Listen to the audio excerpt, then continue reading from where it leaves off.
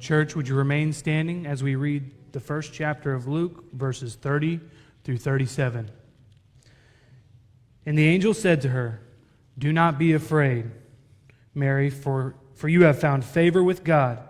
And behold, you will conceive in your womb and bear a son, and you shall call his name Jesus. He will be great and will be called the Son of the Most High. And the Lord God will give him the throne of his father David, and he will reign over the house of Jacob forever. And of his kingdom there will be no end." And Mary said to the angel, "How will this be, since I am a virgin?" And the angel answered, "The Holy Spirit will come upon you, and the power of the Most High will overshadow you. Therefore, the child to be born will be called Holy, the Son of God. And behold, your relative Elizabeth, in her old age, has also conceived a son, and this is the 6th month with her, who was called barren. For nothing will be impossible with God." May the Lord bless the reading of his word. Amen. You may be seated. So we spent our time together last week studying an encounter between Jesus and a rich young man. This man had everything this world has to offer. Not only material wealth and possessions, but he was a ruler, a leader of some sort in the local synagogue. He was a moral and religious man.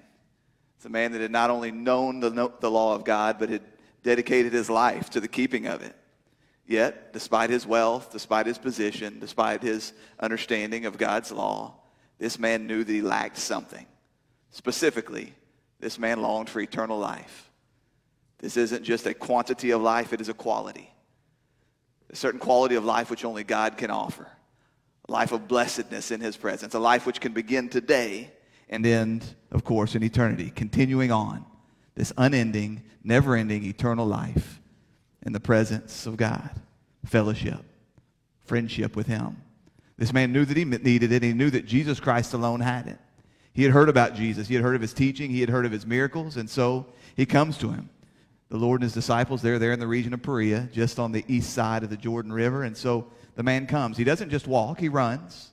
He comes running up to Jesus, and he kneels there on the ground, and he cries out, "Good teacher, what must I do to inherit eternal life?" I need you to see this picture in your mind again this morning.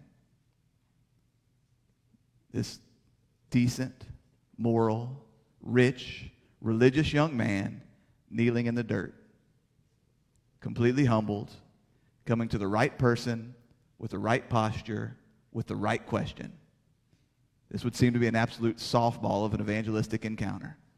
Just a layup right before Jesus Christ. And yet in the end, the man would walk away lost and sad. Could you see Jesus knew this man's heart? He knew that this man had an idol. He knew that he loved his possessions. He also knew that because of this man's good works, because of his morality, because of the way he strove to keep the law, that this idolatry had probably gone unseen. This good, decent, religious, moral young man, he probably had no idea just how deep his love for money went. He had no idea just how deep the hooks of his possessions had captured him.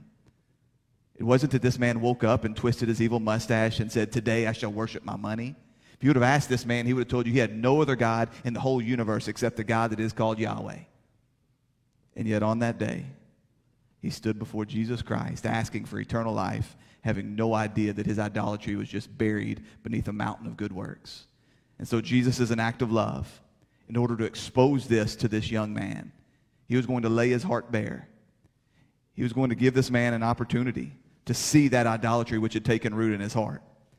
He was going to reveal what was buried deep down behind this moral religious activity. He was going to expose it, not for Jesus' sake. Jesus already knew. Jesus knows the hearts of all men. It was for this man that he might see. But ultimately, this wasn't about the money. This wasn't even about feeding the poor. This was about bringing to the surface that which had gone unnoticed up till this point. The man was going to be forced to answer a question. This is the question. The question is before every single one of us this morning. Do you cherish Jesus Christ more than anything else in all the universe? Because if you do, if you have come to see the glory of God in the face of his Son, Jesus Christ, if you long to worship and obey this King, if it is your deepest desire to live under the loving reign of Jesus Christ as the King of the universe, then when he calls, there is nothing that you will refuse to give up. And we know this in every other area of life. Just practically, it's obvious before us. A young boy, he discovers a love for baseball cards, and there is nothing that he will not sell. There is no job that he will not perform to get his hands on more. The same little boy, he matures a bit. He finds himself a little girlfriend, and immediately everything changes. He can't think about school any longer. His weekends are already accounted for. His buddies call him a sellout. Everything else around him starts to become very dim and faded compared to his desire to be with this little girl. Perhaps that couple grows up and they become married. All other relationships change. Many relationships are severed completely. But even those that remain, they're going to be altered. They're going to be subservient. They're going to be secondary to this, his primary relationship. We know what it looks like. Practically, you know what it looks like when someone finds that thing, that one that they cherish more than anything else in all the world. It's all they can think about. It's all they can talk about. All of their resources, all of their life, all of their times, all of their effort, all the very best of who they are is dedicated to this, the one. I have finally found the one. I delight in them more than anything else, and nothing is going to drag me away. And so because of that love, driven by that love and that desire for that one, they will come to resent, they will come to hate anything which would come between them. Anything which is going to keep them from honoring, from loving, from cherishing, from spending time with this one that they love, they're going to flee from it quicker than anyone would know what happened. That's the picture, and yet somehow, when people come to Jesus Christ, the one that we know, compared to all the rest of our relationships, that our love for Jesus Christ must make all the rest look like hate. And yet somehow, when we come to him and we claim our undying affections for him, we claim that we love him more than anything else in all the universe, and then we treat him like an extra, like an add-on, like an accessory of some sort to our life. But as we discovered last week, Jesus says no. Jesus says no. You must repent. You must turn away and abandon anything and everything which would capture a place in your heart which should be reserved for me. You must turn from anything and everything which would hamper your ability to honor and worship and obey me. I'm not just talking about evil things. I'm talking about good things. Talking about your health, your wealth, your life, even your good works. You must come to despise and flee from your good works if by those good works you would seek to earn the kingdom of heaven. If by those good works you would bury idolatry and love for another God. You must repent of everything, turn and follow me. I lead, you follow, not the other way around. This was the call that Jesus made to this man. It's the call he makes to every single one of us. But you must be warned. Even coming to Jesus humbly, even coming to Jesus quite sincerely and desiring this eternal life which only he can offer, even desiring to set your idols aside, you must understand that those idols won't die easy. They will continue to claw at your heart. Like a little puppy dog that's been left out in the rain, it is going to scratch, it is going to whine, it is going to plead. This is the work of Satan. Doesn't matter how cute, doesn't matter how loving that little puppy dog looks, that is the work of the enemy. He is desperate to drag you away, to entice you, to deceive you, to lie to you, to tempt you, to turn your back on this one that is greater than every other one. So we must learn to resist. We must learn to recognize this for what it is and learn to hate it. Learn to kick it in the teeth and learn to hate it. Not a puppy dog, but your sins. Maybe a puppy dog if it's... This is the picture of the heart which is truly repentant, truly trusted in Jesus Christ, and has thrown itself upon him as Lord of the universe. We don't rest in the power of our own repentance. We don't rest in the size of our own faith. We don't rest in anything that we bring to the table. We throw ourselves wholly and completely at the feet of Jesus Christ. What should have happened at this moment? What should have happened? Had this man truly understood the gospel of Jesus Christ, had he truly hated his sin, had he truly seen his desperate estate, had he truly known that there was no way to earn eternal life apart from the one that he sat for on that day, when Jesus Christ called, he would have said, I can't. I can't. Jesus, I want you more than anything else in all the universe, but I've been with this wealth for so long. I worked so hard to build it. It's got its claws in me so deep. I want it. I want to follow you, but it is so strong, and I am so weak, so help me. Jesus, save me from myself. I throw myself upon you completely and wholly. I can't even want the things that you tell me to want. I lay here in the dirt, in dust and ashes, mourning over even my good works. Save me, Jesus. Save me from myself. That's what we should have seen in this man's life, but instead, he walked away sad. having no idea exactly where he was headed. Dear friends, it was not good. Had this man truly understood, wild horses could not have drug him away from the feet of Jesus Christ on that day. I don't know whether it's because he decided Jesus was crazy, or perhaps he believed that he could find his own way to eternal life. But either way, the man turned around and walked away. He was still rich. He was still powerful. He was still religious. All of his buddies would continue to call him favored by God. But in the end, he was headed straight for hell. I pray that you walked out of here last week with that message firmly planted in your heart. You will come to Jesus Christ on his terms, or you will not have him at all. You will come to Jesus Christ and he will be your everything, or you will not have him at all. It doesn't matter your humility. It doesn't matter how much you hate your sin. It does not matter how earnestly you seek for the kingdom of God. You will come to Jesus Christ and you will abandon all other.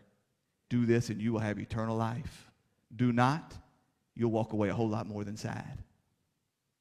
So with that, I ask you to stand to your feet, please. We continue in this text. We read Mark chapter 10, beginning in verse 23. This is the word of God. And Jesus looked around and said to his disciples, "How difficult it will be for those who have wealth to enter the kingdom of God." And the disciples were amazed at his words. But Jesus said to them again, "Children, how difficult it is to enter the kingdom of God. It is easier for a camel to go through the eye of a needle than for a rich person to enter the kingdom of God." And they were exceedingly astonished and said to him, "Then who can be saved?" Jesus looked at them and said, "With man it is impossible, but not with God. For all things are possible with God." Peter began to say to him, "See, we have left everything and followed you." Jesus said, "Truly I say to you, there is no one who has left house or brother or sister or mother or father or children or lands for my sake and for the gospel, who will not receive 100-fold now in this time, houses and brothers and sisters and mothers and children and land, with persecutions, and in the age to come eternal life. But many who are first will be last, and the last will be first." All God's people said, amen. You may be seated. Father God, would you make this book live to me? In it, would you show me yourself and your unending holiness? In it, would you show me myself and my wretched depravity? But God, would you there also show me your Son, Jesus Christ? Would you make this book live to me? For it's in his precious name we pray. Amen. And Jesus looked around and said to his disciples, "How difficult it will be for those who have wealth to enter the kingdom of God." So the man walks away. Jesus doesn't pester him. He doesn't beg with him. He doesn't barter and change the rules. Jesus, he has set the conditions, and the man has made his choice. So he allows him to walk away, and then he turns to his disciples. And this is the pattern, isn't it? All throughout Mark's gospel, we have seen this insider-outsider pattern. As Jesus sets the standard, the radical, unattainable standard of the kingdom of heaven. And those that were just following along lightly, those that were perhaps of shallow soil, thorny soil, rocky soil, those that never truly intended to endure to the end, they will fall away. And then Jesus will turn and he will devote his attention to those that remain. That small, faithful remnant that by the grace of God and working the Holy Spirit continue to follow after him. He will bring them to a greater understanding. How difficult it will be for those with wealth to enter the kingdom of God. Now, this isn't a question. For those of you that weren't reading along in your Bible, there's no question mark here. He isn't asking, how difficult will it be for those with wealth to enter the kingdom of God? This is an absolute statement of fact. Matthew records it like this: "Truly I say to you, only with difficulty will a rich person enter the kingdom of heaven." This is a struggle. This is a strain. This is a fight. It will be greatly difficult, increasingly difficult, for someone with wealth to enter the kingdom of God. Verse 24, "And the disciples were amazed at his words. But Jesus said to them again, 'Children, how difficult it is to enter the kingdom of God.'" Jesus never backed away from the difficult subjects. He never backpedaled. He never shied away. He never gave any ground. In fact, he would double down in instances like this. It seems to me that what he does here is he removes the reference to wealth altogether. It seems to me what Jesus is saying is how difficult it would be for those with wealth to enter the kingdom of God. His disciples are astonished, and he says, whoa, time out. How difficult it would be for everyone to enter the kingdom of God. You see, dear friends, poverty doesn't make it any easier. As we discussed last week, wealth is not the problem. It is the love of money. It is idolatry. It is allowing anything to take root in our heart which would separate us from Jesus Christ. That is the snare. That is the problem. Now, are there some unique challenges that come with wealth that would perhaps hinder a man's ability to come to see his need of salvation? Absolutely. Again, as we discussed last week, it's very easy for people with wealth to fall for the lie that perhaps they are favored by God, that perhaps that their material wealth and the things that God has given them are some reward for their spiritual piety. In addition to that, there's just a self-sufficiency, a self-reliance that can come with wealth. This wealth can serve to trap and to ensnare people, to lie to them, to believe that they don't have any desperation. They don't have any deep need of a Savior. And so, yes, absolutely. Wealthy people do have a unique set of challenges, a unique set of circumstances, which does make it quite difficult for them to come to Jesus Christ in saving faith. But do not think for one second that poverty makes this any easier. Those that are poor have their own set of unique circumstances and challenges and trials. Oftentimes, it's the love for that which the wealthy people have. It's the love for that which they see in others that becomes an idol in their heart. And so we ought not think of any station in life as any easier to enter into the kingdom of God than others. Not married, not single, not rich, not poor, not healthy, nothing. Nothing. You see, that's what we do. We consistently look and say, well, Jesus Christ, when? When? God, if you would bring me to this, if you would give me this, if you would change this circumstance, then I could really follow after you. Then I could be a true disciple. And he's saying, no. How difficult it is to enter the kingdom of God. He goes on. It is easier for a camel to go through the eye of a needle than for a rich person to enter the kingdom of God. He makes clear how difficult this thing really is. He says, it's easier for a camel to go through the eye of a needle than for a rich person to enter the kingdom of God. How hard is that, you may ask? It can't be done. Now, before you come up to me, don't do that. I know there's some of you right now saying, I can't wait to talk to him after service. I know all the theories, okay? I know that if you change one letter in the Greek word for camel, you get the Aramaic word for a thick cable. So I know that there are men that teach that what Jesus is saying here is not actually talking about a dromedary. Bonus points for me saying dromedary. He's not talking about an actual camel here. Did you know what a dromedary was? Okay. He's not talking about an actual camel. He's just talking about a thick rope. Okay, firstly, if that mistake was made, it was made by scribes that were translating or that were writing out all three of the synoptic gospels. They all three made the exact same error. Number two, it isn't any easier to put a thick rope through the eye of a needle than it is a camel. This doesn't change what Jesus is saying here. Secondly, this is the favorite one, right? No, Pastor, don't you know? There was this gate in Jerusalem. There was this one small gate in Jerusalem, and it was called the eye of the needle.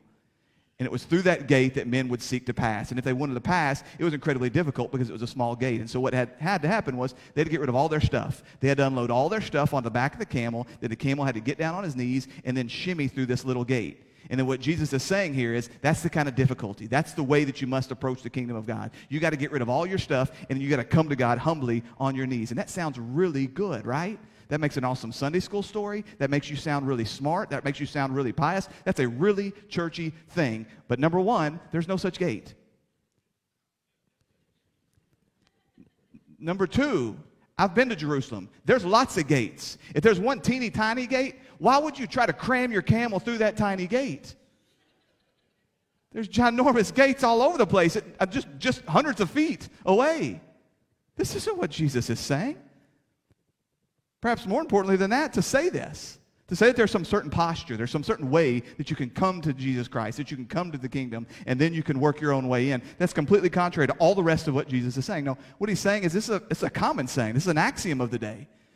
That the Arabic people would say that it is more difficult for an elephant to go through the eye of a needle than for such and such to happen. See, the camel was just the largest animal in Palestine, and the needle was the hole that they're most familiar with. That's the smallest. He's just speaking in extremes here. He's saying, imagine the biggest thing you know of. Now imagine the smallest opening you know of. Now you'd be easier to make that work than to enter the kingdom of God. That's the picture that he's painting here. That's the point. It's not just difficult. It doesn't just require a certain posture. It doesn't just require unloading some stuff. It can't be done. And the response of the disciples, and Jesus replied to this, it makes it clear. Verse 26, and they were exceedingly astonished, and they said to him, then who can be saved? You see, we come to these radical teachings of Jesus, and there are so many. We come to these radical teachings of Jesus, and then we try to soften them. We try to back down a little bit. We try to put them on a level that the natural man can understand, and we don't want to turn it into just some high-level religiosity. We want to turn it into something that, yes, it's difficult difficult to understand, difficult to attain to, but not something that can't be done. But dear friends, we can't just ignore the fact that time after time after time, Jesus says these things, and then his followers, his disciples, those that have been with him for years, those that have seen him work miracles, those that have heard all of his toughest teaching, those that have slept with him out under the stars, they're standing there with their mouths wide open going, no one says things like this. No one calls us to such radical obedience. Jesus, what you have really just said is true, then who can be saved? Now, I do want you to see this. I want you to remember that the man came to Jesus and he was asking about eternal life. Jesus responded and he talked about the difficulty of entering the kingdom of God. And then his disciples stood astonished and they said, well, who then can be saved? All three of these things point to the same reality. Eternal life, entering the kingdom of God, salvation. There are different ways of talking about this very similar thing. The question for each man is, do you desire to live in this blessed presence of God for eternity? Is it your desire to submit to him and his kingly rule for all time?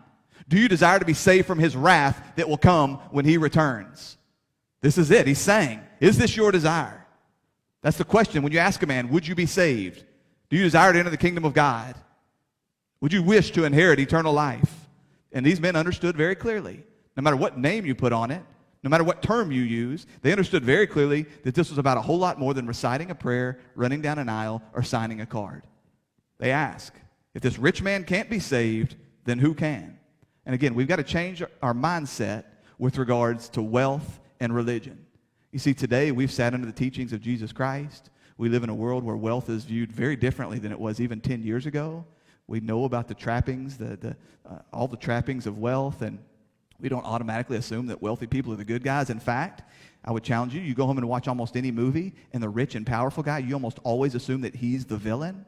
And that wasn't the case back then, though. We know that wealth does not impute some sense of holiness or righteousness or favor with God. We don't believe that wealth gains somebody greater access to the king and to his kingdom. But back then, in the first century Jewish culture, they understood. They believed that wealth was an evidence of God's divine favor on someone's life. But more than this, they believed that with that wealth, you could purchase even more favor from God. They believed that you could take this, and by the giving of alms, that a man could become righteous, almost perfect, in fact, before God. And of course, in order to offer sacrifices there to Jesus and to God in the temple, it required money, it required wealth, and offerings that were brought into the temple. They were seen as a way to move yourself closer to God, and so this just becomes a never-ending cycle. A man finds favor with God, and therefore God blesses him with material wealth.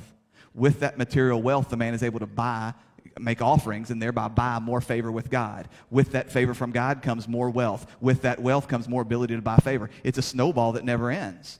On and on and on it goes. You talk about the rich getting richer.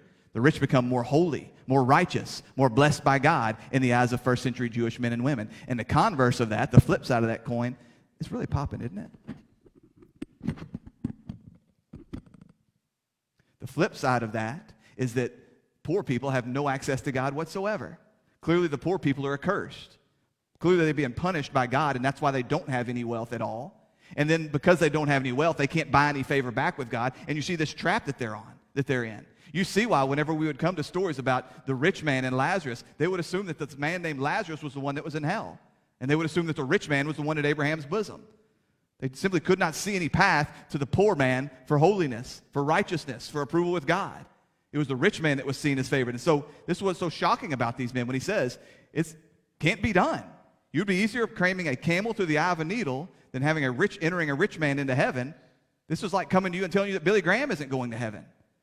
A man that is not only righteous, but that has access to more righteousness. In the Southern Baptist world, that would be me coming in here and saying, guys, it would be more difficult for Billy Graham to go to heaven than for a camel to get through the eye of a needle. And you say, well, then who? Then who? If they're not letting Billy Graham in, why are they going to let me in? What can be done? Who can be saved if this is the truth? So Jesus looks at them and he says, with man it is impossible, but not with God. For all things are possible with God. It's as if Jesus says, in case you didn't understand the thing I said about the needle and the camel, in case some preacher is going to try and tell you it's something else, let me just speak very clearly.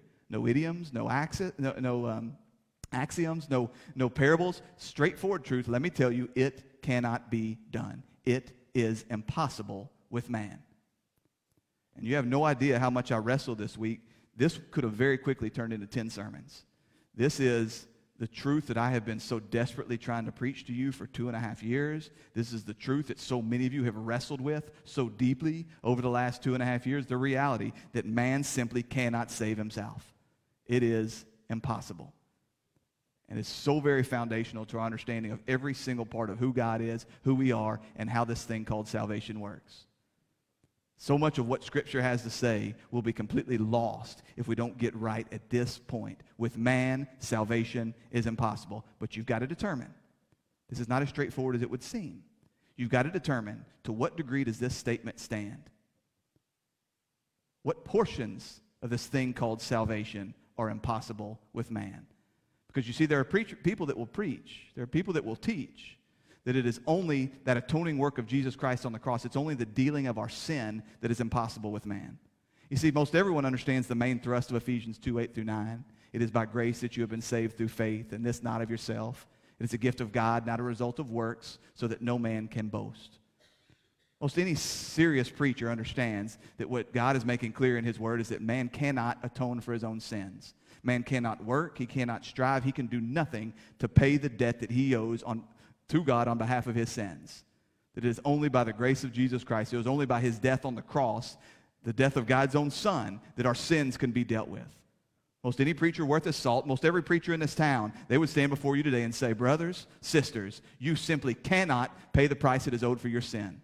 You cannot earn your own salvation. But I say to you this morning that this thing which is impossible, this portion of salvation which is impossible, it goes a whole lot further than just the payment for our debt. It's even the very faith by which we reach out our hand and receive this free gift. It is all of God.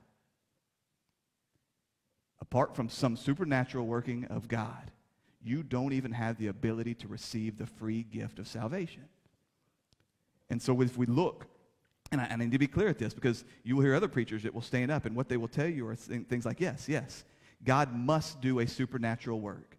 God must extend grace. The Bible very clearly says that it is an act of grace. God must extend grace into your life in order to enable you to reach out your hand and receive this free gift. And so they talk about this idea that from the cross of Jesus Christ, he not only deals with your sin, but he frees all of mankind up, that you're all now restored to some state much like that of Adam, where you are now free to decide for yourself. Do you choose Jesus Christ or do you reject him? Do you find the gospel glorious or do you turn and walk away? They call this prevenient grace. This is like an enabling work of God that simply sets all men free. And now the determining factor in each of your lives is, will you use, will you maximize, will you utilize this grace that he has put in your life? But again, I tell you, no. If all that has happened there is God has restored you to a state where it is now up to you, where it is now every man is free, completely able in this moment to choose, that the only difference between the saved and the lost was the saved are those that could muster in themselves the faith to believe. Then you must see that what happens then is that it's all about the power of the preacher. It's all about the ability of the evangelist. And it's all about your ability to generate faith in your own life. And as the end result of this, it is you and not God that has the ultimate say in salvation. It is you and not God that is ultimately responsible for your destiny. This simply is not what Scripture tells us. Over and over and over again in Scripture, we see a very clear picture of who man is. We see a very clear picture that this is much more than just a picture of a man that has made some sad choices. This is much more than a picture of a man that just hasn't attained all that God has called him to be. Romans 3:10-18 paints a picture of a man that can do no good, that is not righteous, that does not seek after God, that has venom on his lips, that speaks nothing but lies. This is a broken and a wretched and a depraved man. Not as depraved as we could be. Not as evil as we could be. By the grace of God, God restricts evil. You understand that if God lets you loose, if he completely turns you over to all the evil that was in your heart, we couldn't sit in this room today. So there is this restricting hand of God, this common grace by which he restricts the evil that you commit in this life. And yet, every single part of who you are is affected by sin. Every single part of who you are is living in rebellion to God. Romans 7:18 says, "For I know that no good thing dwells in me, that is in my flesh." Titus 1:15 tells us that our minds and our consciences are defiled. John tells us that we hate the light and we cling to the darkness. This is the picture that God paints for us of who man is. This isn't just man before the cross. This isn't just man before some common grace that God has performed in all creation. This is all man everywhere at all time. Every single man resistant to God. He goes beyond that to say we're not only resistant to God, we don't only love the darkness and hate the light, that as a result of this, we're dead. This is the story of Ephesians 2. You were dead in your trespasses and sins in which you once walked, following the course of this world, following the prince of the power of the air, the spirit that is now at work in the sons of disobedience, among whom we all once lived, the passions of our flesh, carrying out the desires of our body and the mind, and were by nature children of wrath, like the rest of mankind. Man is dead, spiritually dead, and yet walking down a path. I compared it to throwing corpses in a lazy river. They continue to move, but they're going one direction. They're continuing to flee from God and go towards the prince of this world. Go towards the evil. Go towards the wickedness. Go towards an eternity of wrath. They continue to march on in this direction. They're sons of disobedience by nature. It is our very nature to be rebellious, to be hateful of God and of His Word, to be distrusting of God and of His Word, and continue down this path of rebellion away from Him. Completely and totally dead. Unable to cry out, unable to work, unable to ask, unable to even reach out our hands and receive this good gift that God has offered to us. It's impossible. Not only is it impossible for man to pay for his sins, it's impossible for us to do anything but sin. As Isaiah tells us, even our most righteous of deeds, they're but filthy rags. Everything that we do is tainted by sin. Everything that we do comes to a mind tainted by sin, a will tainted by sin, hands tainted by sin. So that even when we're presented with the glorious offer of Jesus Christ, even when a man stands before us and pleads and says, here's a free gift of eternal salvation, turn, repent, believe, be saved, we cannot receive it. It isn't that something outside of us restrains us. You need to understand this. It isn't as though we desire to repent and believe, and it's someone outside of us is holding us back. The reality is that we can't even want it. Our heart is so twisted and so bent and so living in such rebellion against God, we can't even desire the good gift that He offers before us. The resistance that comes, it's our own evil hearts.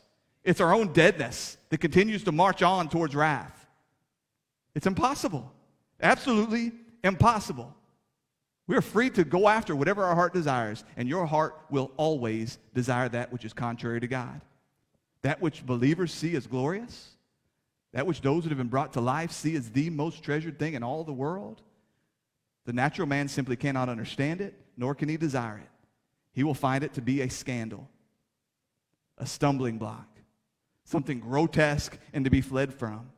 How many times have you known non-believers that later came to Christ and you asked them, what was it? Particularly grown folks. What was it in your life that made you so resistant? And they say, I don't even know. There was something in my heart which hated the words on that page. There was something in my heart which hated the gospel of Jesus Christ. I didn't know. I thought it was a fantasy. I would say to men that this was all fantasy, that this was all made up stuff, that these were just the words of men on a page, and yet I hated that word more than I could ever possibly explain to you. This is the state of natural man. It's impossible. So affected by sin, so affected by our sin nature and the outworking of that sin that we cannot understand, we cannot receive, we cannot even submit. We cannot submit to the God or to His Word. Romans 8, 7-8. For the mind that is set on the flesh is hostile to God, for it does not submit to God's law. Indeed, it cannot. Those who are in the flesh cannot please God.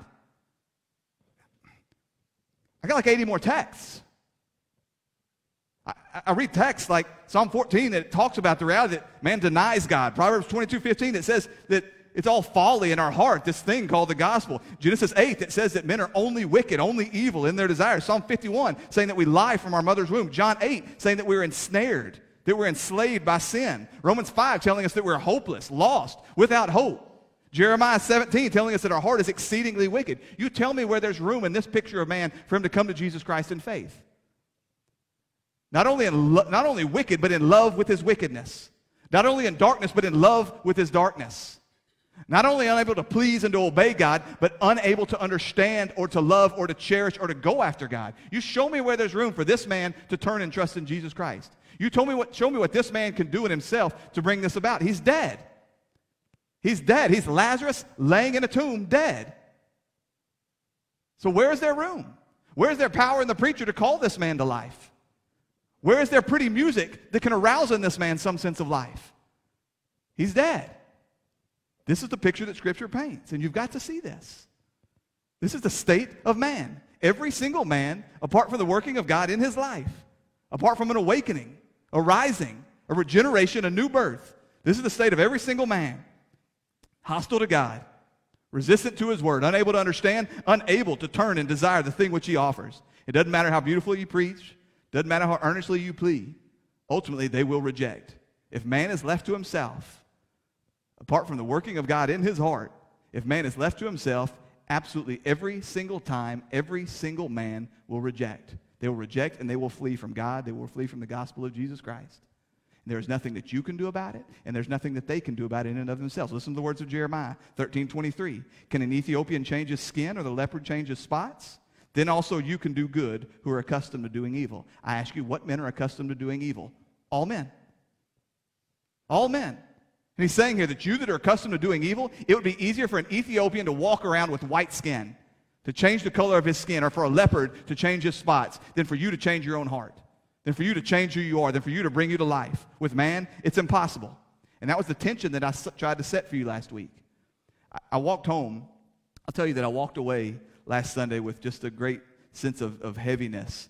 I was so afraid that my own frailty and inabilities as a pastor and as a preacher and just some of my ramblings perhaps left you confused or not fully grasping what I was trying to express to you on that day. And so I prayed and I prayed and I prayed that you didn't walk out of here with some faulty view of the gospel as a result of what I said. What I sought to do last week is we spoke in very aggressive terms against the contemporary evangelism of this day.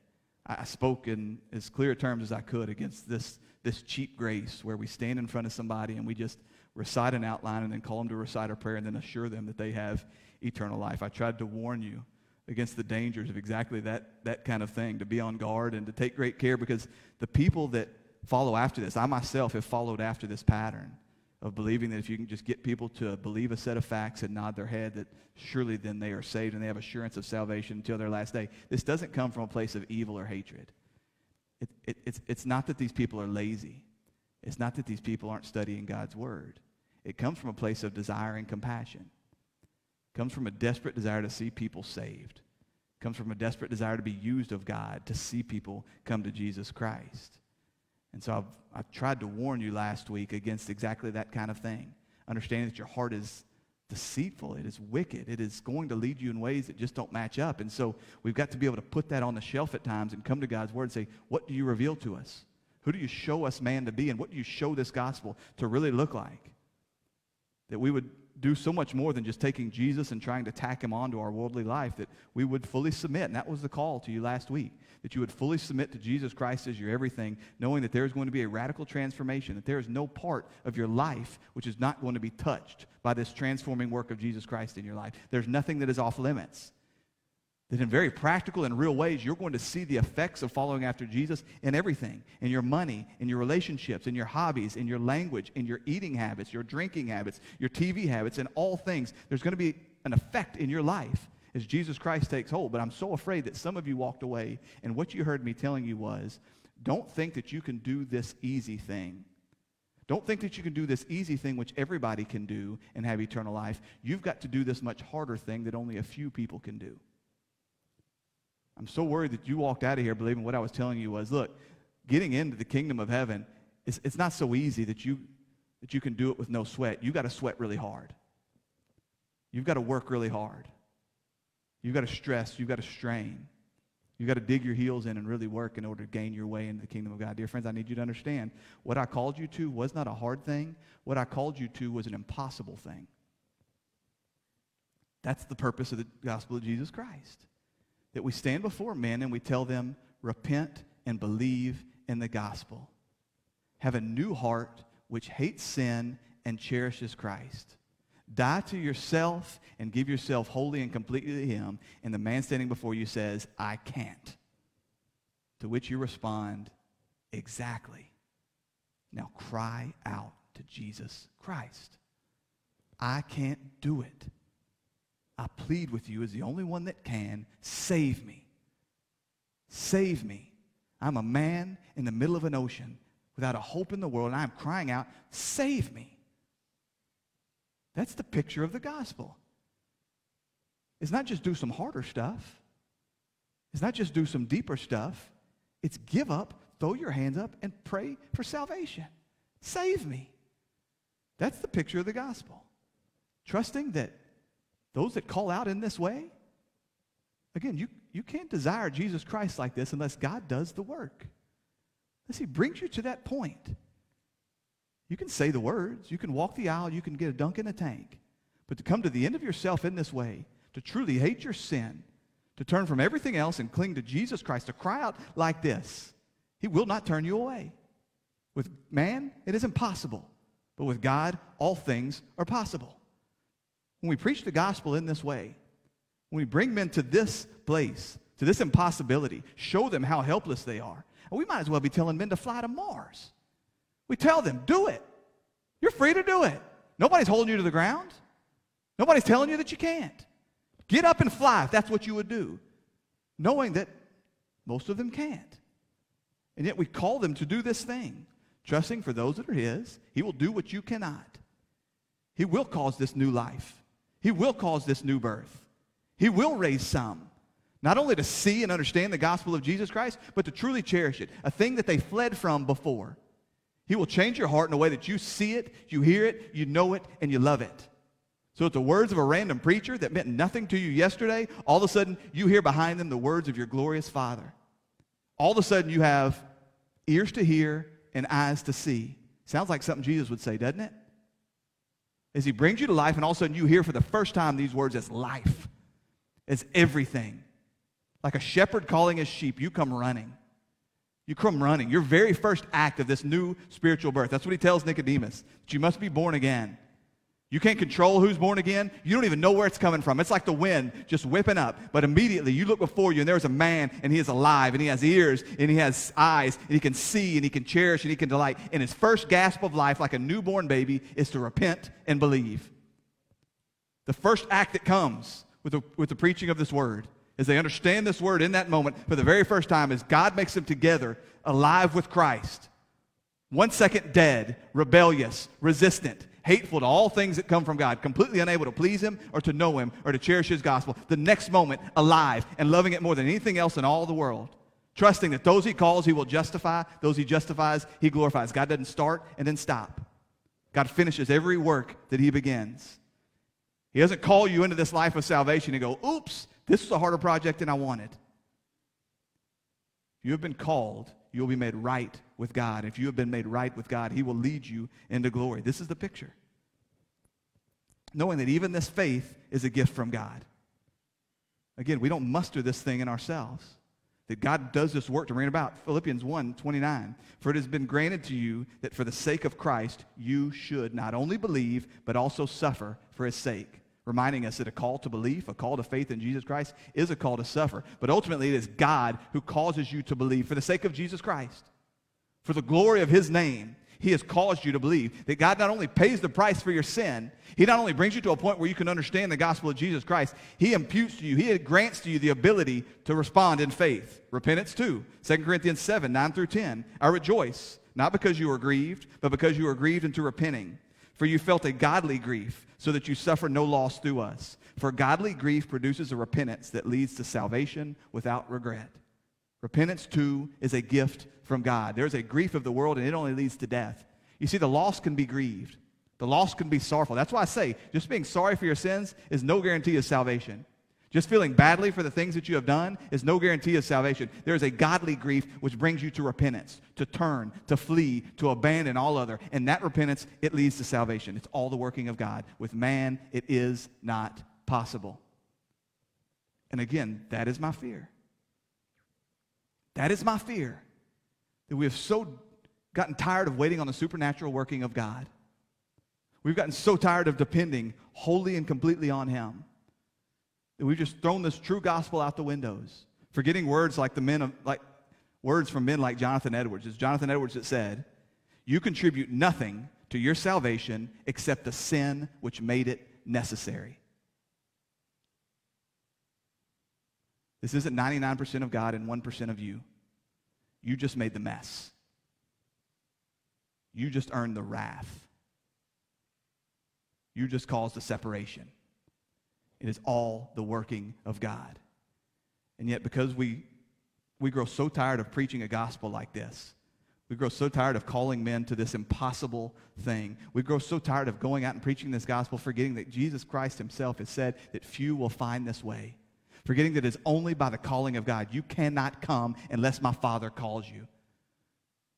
Because we grow so weary of this, because we grow so weary and because our pride can't stand relying wholly and completely on God to do this work of salvation, to do this work of evangelism, to do this work of calling them into ourselves. We grow so tired and so weary of this that we twist ourselves into knots.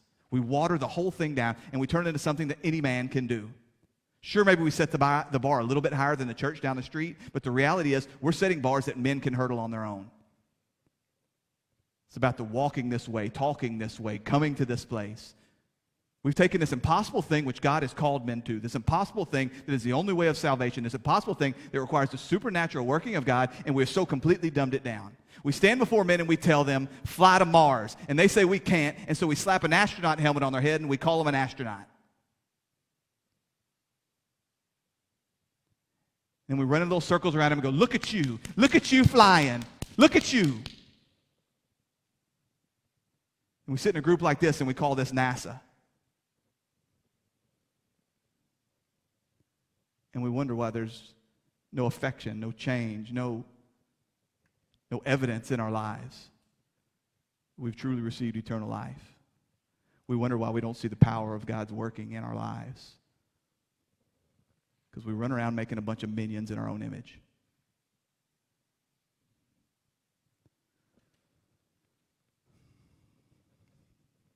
So Peter responds, verse 28. Peter began to say to him, see, we have left everything and we have followed you. So Peter speaks up on behalf of the group, still probably thinking about this rich young man. And I don't know if he just misses the point and he's saying, look, Jesus, you said it was impossible, but we did it. Aren't we pretty?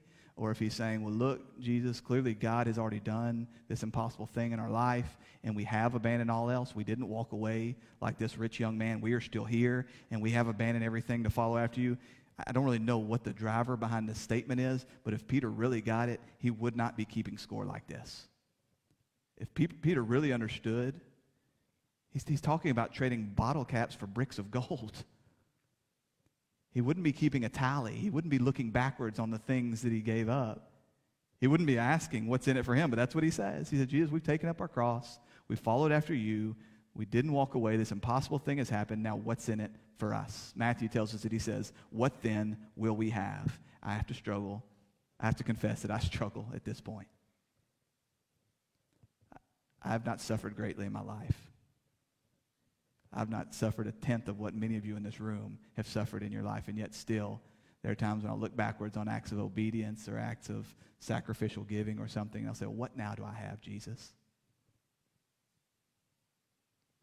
But he's so gracious, he doesn't turn you away as he should. He doesn't strike you down as he should. He responds to Peter, verse 29. Truly I say to you, there is no one who has left house or brother or sister or mother or father or children or lands for my sake and for the gospel, who will not receive 100-fold now in this time, houses and brothers and sisters and mothers and children and lands, with persecutions, and in the age to come, eternal life. How often have I talked to you about trading up? How often have I talked to you about trading up for once in your life and refusing to hold on to the dung of this world when the glories of heaven are right before you? And that's what Jesus is talking about here. He's promising. He's making an assurance. He says, you will. This is a promise. Saying if you would give up these things, there's none of them that you will not receive back 100-fold. That's 100 times. So don't gloss over this. This is a straightforward word of Jesus Christ. He is telling you this isn't the words of a hopeful preacher. This isn't name it and claim it. Jesus literally says, if you give up these things for my sake and for the sake of the gospel, you'll receive them back with a 10,000% return.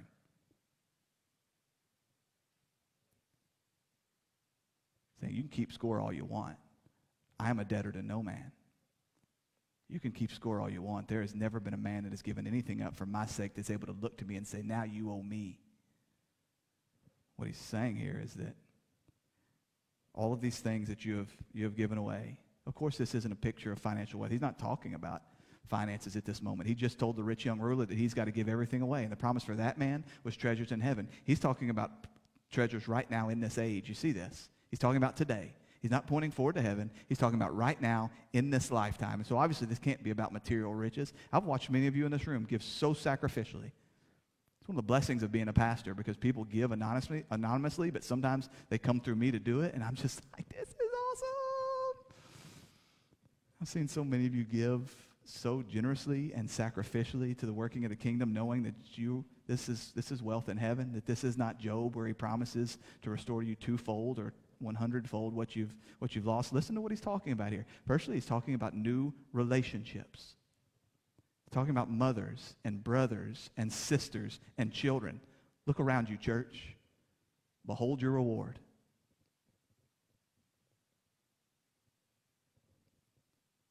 I think we take for granted the blessing we have sitting in this room. I think we take for granted the blessing of the family that God has built. Specifically, those of us that have enjoyed such a thing for so long. I don't think we understand what God has given us. People that have just been joined together by blood, not theirs, his. Equally yoked, bound together by the gospel of Jesus Christ. That is those that you once held on to, those that once called you friend, those that once called you family, have abandoned you now. Or you have perhaps had to separate. As you look around and you look at the brothers and the sisters and the mother and the children, you look at those that God has brought together in a family 100-fold, not just the people in this room. The global church, you've left this place before. You've gone to other towns. You've been on airplanes, and you sit next to somebody, and you find that they're a believer. Their spirit speaks to your spirit in some way, and you just know, I love you. You're taking the armrest, but I still love you. But there's just this thing that God does is he builds this family, and it's the thing that we most often turn and attack. It's the thing that we most often disregard. When you count your blessings, do you thank God for the brothers and sisters that he's given you? It's more than 100-fold, I promise you that. I only got 3 sisters. No, 2. I only got 2. But he's showing us there's nothing like the family that God has built. There's nothing like these brothers and sisters that God has given us, and the ways in which we serve and encourage and worship and spur and discipline and all the rest. The way we come together and we do the things that God's called us. But he also says houses. Like he literally says houses. What does that mean? How many of your houses have I been in? How many of you have welcomed me into your home? Not just since I've been pastor.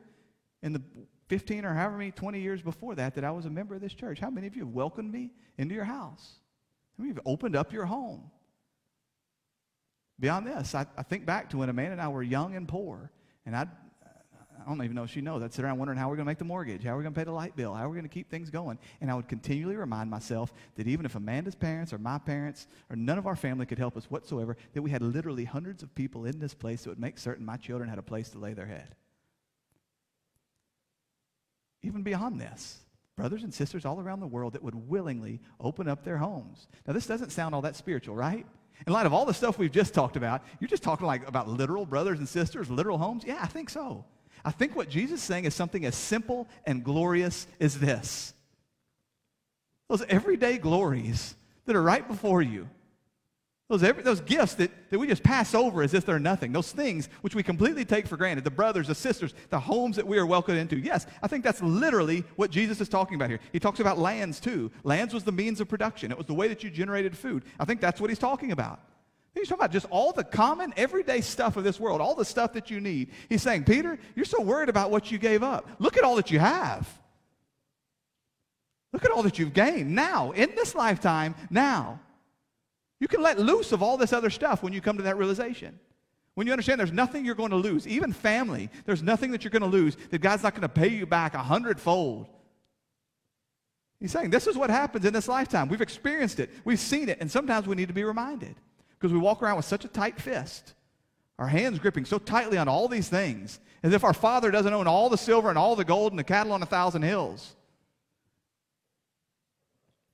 And he also promises something else, though. It's persecution.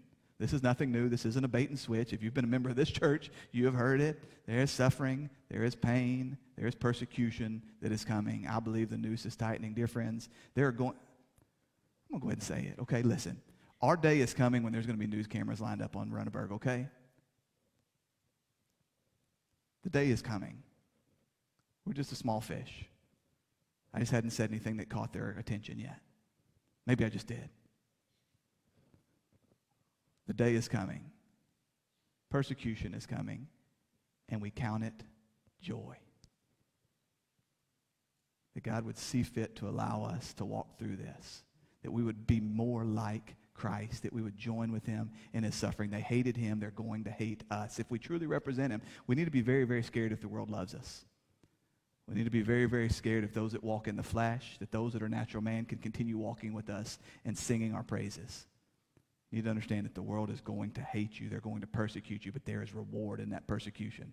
That's why he promises it here. Matthew 5:11-12. Blessed are you when others revile you and persecute you and utter all kinds of evil things falsely against you on my behalf. Rejoice and be glad, for your reward is great in heaven, for so they persecuted the prophets who were before you. Become like him. And then he talks about eternal life, and I got to really speed up. He talks about eternal life in the age to come. Of course, eternal life is a thing which begins now and continues off into eternity, but now he's looking towards heaven, and he's saying this eternal life, as sweet as it is, and dear friends, it is sweet. I wouldn't want any other life than the one that God has given me. And I don't mean because it's all easy, and I don't mean because I'm rich, and I don't mean because everybody thinks I'm pretty. I mean because life with God is the best kind of life. But as sweet as this life is, the life of eternity, seeing him face to face, worshiping him, no longer stained by sin, it doesn't hold a candle.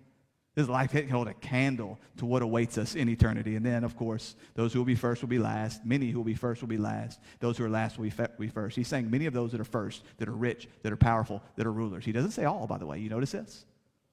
Many who are first will be last. There are some people that are first on this earth. They get to be first in heaven too. And you go, well, that's not fair. Let me assure you that when they are first in heaven, they're not going to be looking back on this going, well, that was awesome. That was icing. That doesn't even come close. He's saying those of you that were, some of you that were first on earth will also be first in heaven, but many of you will not. Many of you will not, but those of you that are last, the weak, the meek, the poor, the mild, the lowly, they shall be first. Dear friends, we need not worry about our station in life. We need not think that this is our station for all eternity. We need to understand that when we see Jesus Christ as he is, we're going to look back on all the trials, on all the suffering, on all the poverty, on all the illness, on all the brokenness, on all the things that we hated in this world. We will look back on all of them, and we will call them blessed. We'll say, God, you used all of that for my good. You used all of that for my glory. You're going to look backwards and you're going to realize that eternal life started today. Eternal life doesn't wait for heaven. Eternal life began at the moment that Jesus Christ called you to himself. Eternal life began at the moment that God opened your eyes and graciously gave you the ability to respond in faith and repentance. Eternal life begins today, not when you get some other things lined out, not when your life situation changes. Not when you enter the gates of heaven at the end of this life. It begins today, and you will look back on all the suffering of this lifetime and all the loss, and you will say, I thank you, God, for all that you did. That's the call. That's the call. And when you heed this call, you're going to find such radical transformation in your life. You're going to find such a radical change to every single part of your life. There's going to be nothing which gets left untouched. So I encourage you this morning, if after all that we have said in these last 2 weeks, you find yourself playing church, you find yourself playing games, you find yourself like the rich young ruler, earnestly desiring eternal life, believing that you're coming to Jesus Christ and to him alone with a humble posture of repentance and faith, and yet you see no change in your life whatsoever. If you find yourself striving in your own efforts, wholly and completely, dear friends, I'm calling you yet again to do the impossible. I'm calling you yet again to the gospel of Jesus Christ. I'm calling you yet again to repent and believe and be saved. Father God, we praise you and we thank you.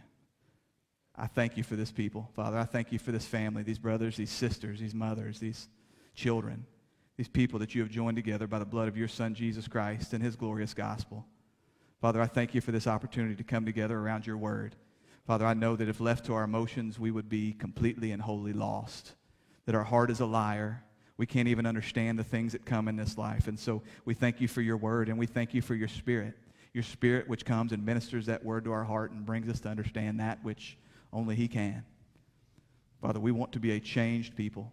We want to be a people that truly and wholly delights in you and you alone.